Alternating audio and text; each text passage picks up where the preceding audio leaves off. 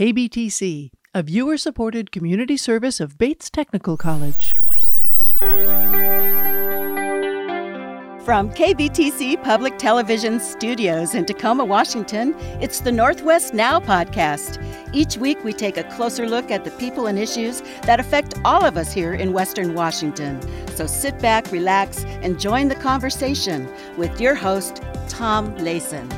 It was a Special Forces operation gone horribly wrong. But the death of 4 U.S. Army soldiers, one from Puyallup, was just the start of the ordeal for Michelle Black, author of the book Sacrifice, a Gold Star Widow's Fight for the Truth. Tonight, as her book now moves into paperback, Michelle Black joins us to talk about her experience trying to figure out what really happened in the desert sands of Africa, next on Northwest Now.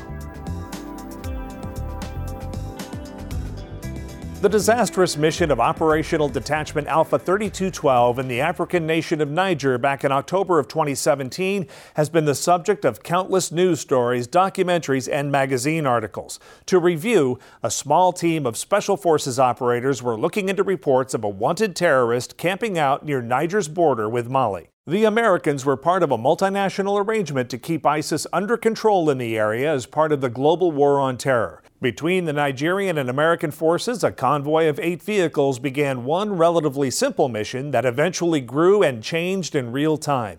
It was a classic case of mission creep, as against the concerns expressed by the men on the ground, the operation morphed into a high-risk venture for which the team was under-equipped and undermanned. Now, the terrorist was never located, but on the way back to base, the group made a stop in the village of Tongo Tongo, and soon things went south as more than 100 hostiles who had set up an ambush attacked, scattering most of the Nigerian forces and putting the Americans right in the middle of a high-intensity firefight. In the end, 4 Americans were dead, including Puyallup Special Forces Medical Staff Sergeant Brian Black, a Green Beret with more training, awards, and special skills than I could possibly list here. What followed was an emotionally grueling period of grief and then frustration for his wife, Michelle, who tells that story in her book, Sacrifice, a Gold Star Widow's Search for the Truth, published by Putnam. Michelle, great to meet you. So glad to have you here on Northwest Now.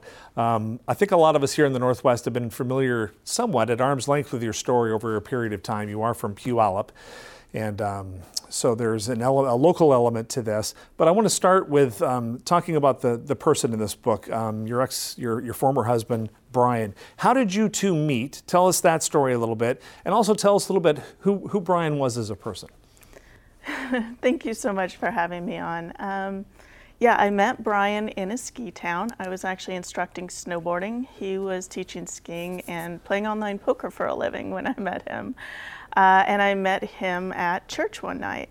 So he was brilliant. He was a national chess champion as a kid. He won second at nationals at just 11 years old. And he was known throughout the Tacoma area, in fact, for chess. He was always down at the Tacoma Chess Club growing up with his brother Jason. Just brilliant. He graduated college early. He did the Running Start program and graduated high school at the same time he got his AA. And when he came up to Mammoth Lakes, the ski area in California, he was only 21 years old and had just graduated with his 4-year degree. So yeah, he just was non-stop into everything. So whether it was chess or mixed martial arts, which he was really into MMA and cage fighting when I met him, he was very busy and very intelligent and very skilled at many things. How did you two come to the conclusion that the military was going to be the pathway forward for you? It was 2008, and there was the Great Recession, and at that time, because his background as far as work went was in poker, he couldn't get a job with his degree. But because he had a degree, it was difficult to get any job that was just entry level, because he was either overqualified or underqualified. And his whole life he talked about becoming a SEAL or a Green Beret. So at that point, he asked me if I minded, and I thought, well, why not? You're providing for the family, and we have a child on the autism spectrum, so you probably, that would be a good option. We'll have good health coverage, and it's what you've always wanted to do, so go for it. He had this very practical view of it, and he goes through his training, and like I mentioned in the intro, he's got more qualifications and awards than we could list on the show, or we'd have to say goodnight immediately. So he went through a lot of training and went through a lot and achieved those dreams. Talk a little bit about your life in the military and then how things ended up going south for you. So first we ended up in Colorado Springs, and that's where we officially got the diagnosis of autism for Ezekiel, my oldest. And I was raising Isaac, the youngest, so I was running around like crazy. Brian was doing a lot of training. He went to Special Forces selection. And then within a year and a half, we moved to Fayetteville, North Carolina, where all of the Q course training takes place. And there Brian became an 18 Delta, which is a Special Forces medic, and learned multiple languages. He started with Arabic. And while he focused in on those things, I mainly focused in on the kids. When he graduated in 2015 from the Q course, he immediately deployed to Afghanistan, and when he returned, he went immediately to Ranger School, and after 3 months got his Ranger tab, and then immediately went to Niger in 2016 for a year, came home for 6 months, and then left again for the following deployment. Talk to us a little bit about how you got the news that second deployment to Niger ended in disaster. How did that come to you? And I'm not going to ask you what your reaction is because that's obvious. But I guess, was it a little, were you stunned that the military life could result in that? Had you contemplated that before of, my guy's a Special Forces guy. I mean, this absolutely can go sideways. Or was that the first time you were sort of confronted with it? It was interesting because I think we had always considered Afghanistan to be the most dangerous place. And I mean, odds, when you look at statistics and the numbers, he was more likely to die in other conflicts than on the continent of Africa. So Niger wasn't supposed to be a dangerous assignment, so I hadn't worried about it really at all. Prior to this specific deployment, I did start getting a very bad premonition, and so that kind of led me to have a heightened sense of fear and danger, but I had never really considered that we would end up in this place. The night I found out, I actually was very stressed. I hadn't heard from him in a few days, and I was concerned.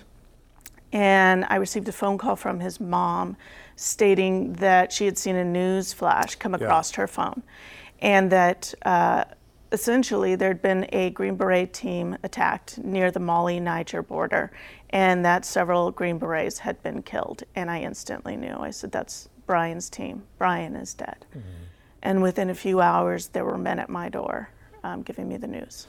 You detail that experience in your book, and it's very touching, and at times it is hard to read. But one of the things that struck me, though, too, is I'd always kind of pictured a person who received that news would be given the space to sort of think and calm down and get themselves together and deal with their family. But no, sir.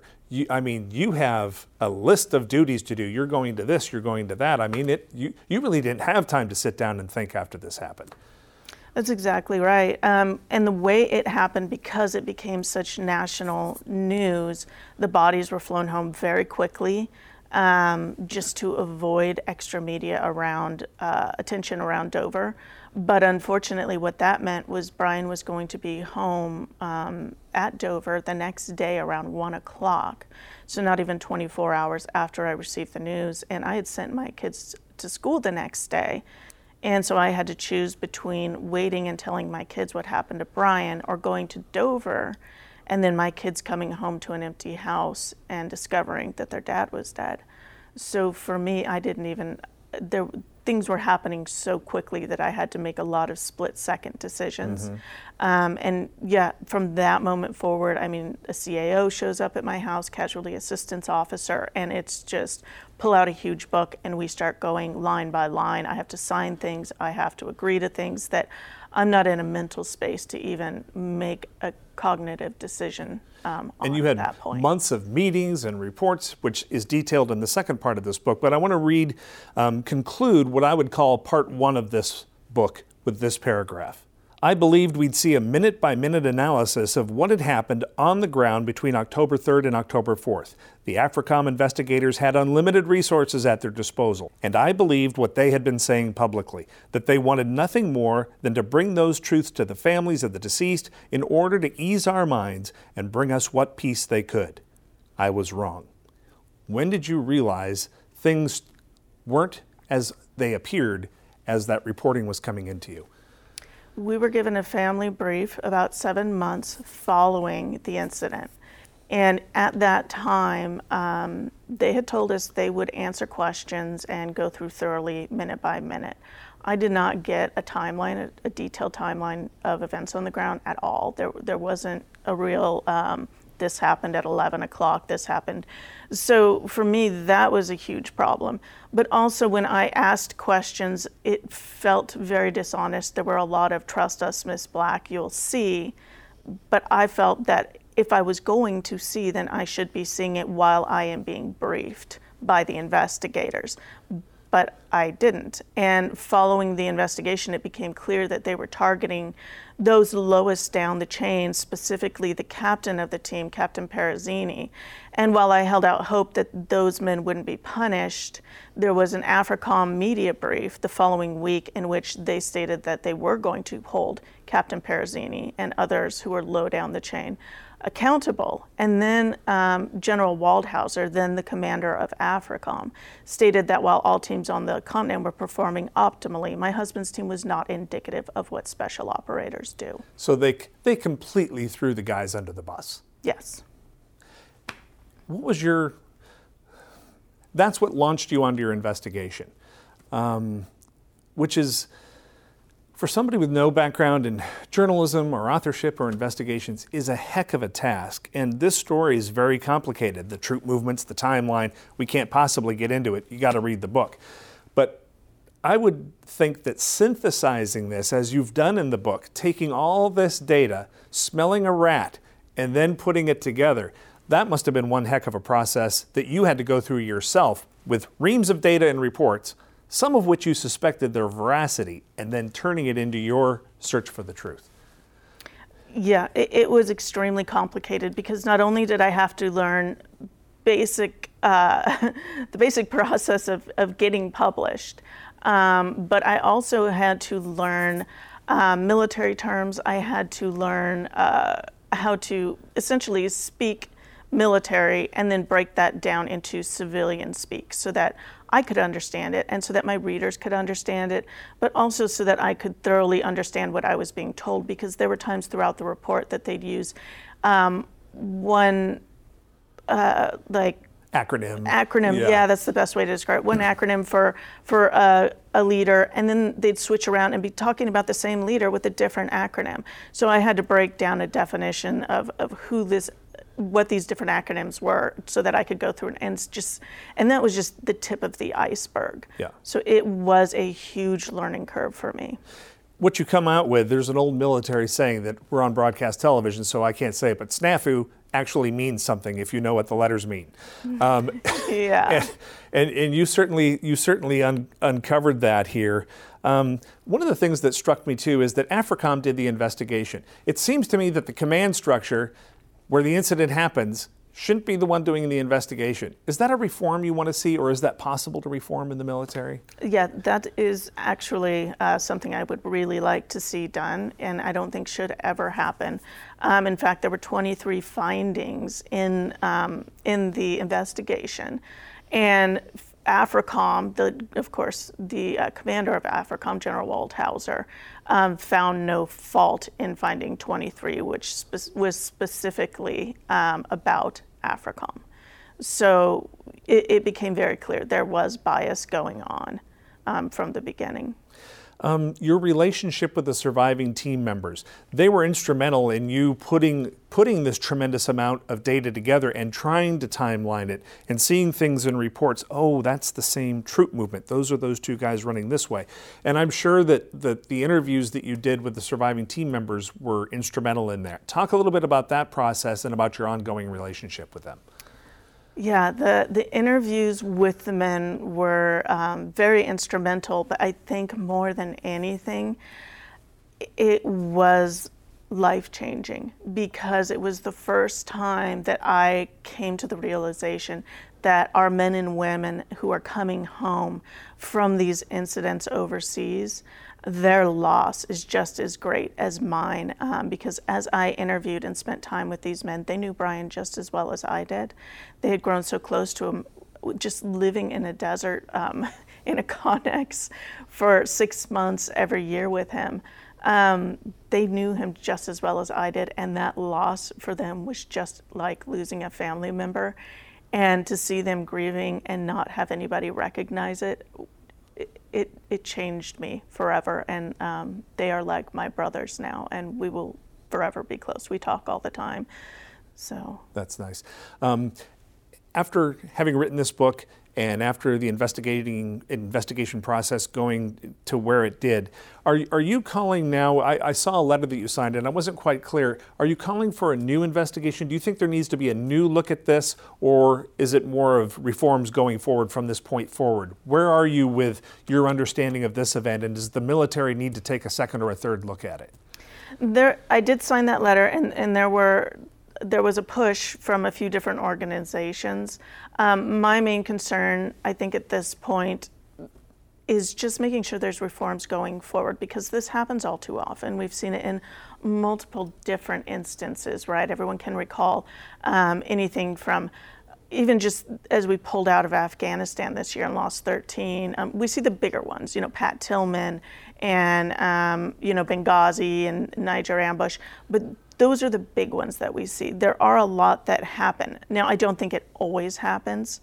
I think that the real issue is that, just like in anything, you always get a few bad leaders in the mix, and they're always going to be the ones who protect themselves first, and that's why you see this.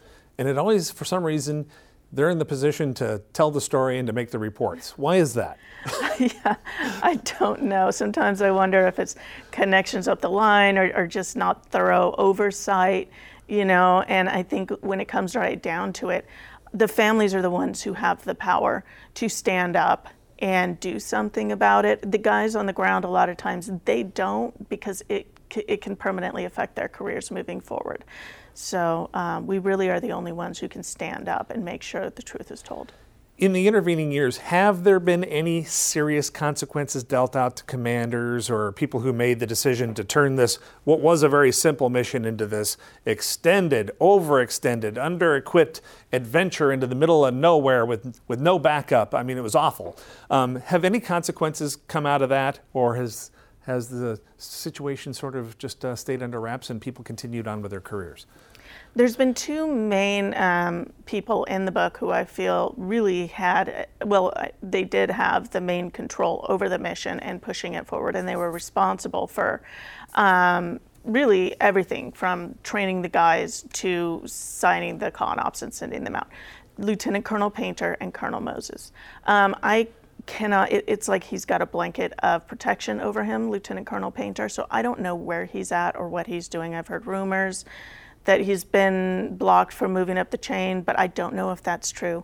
Colonel Moses, however, did get blocked by Congress from moving up and getting his first star. So when you get blocked from moving up to a general position, you are pushed out. So he's been pushed out at this point.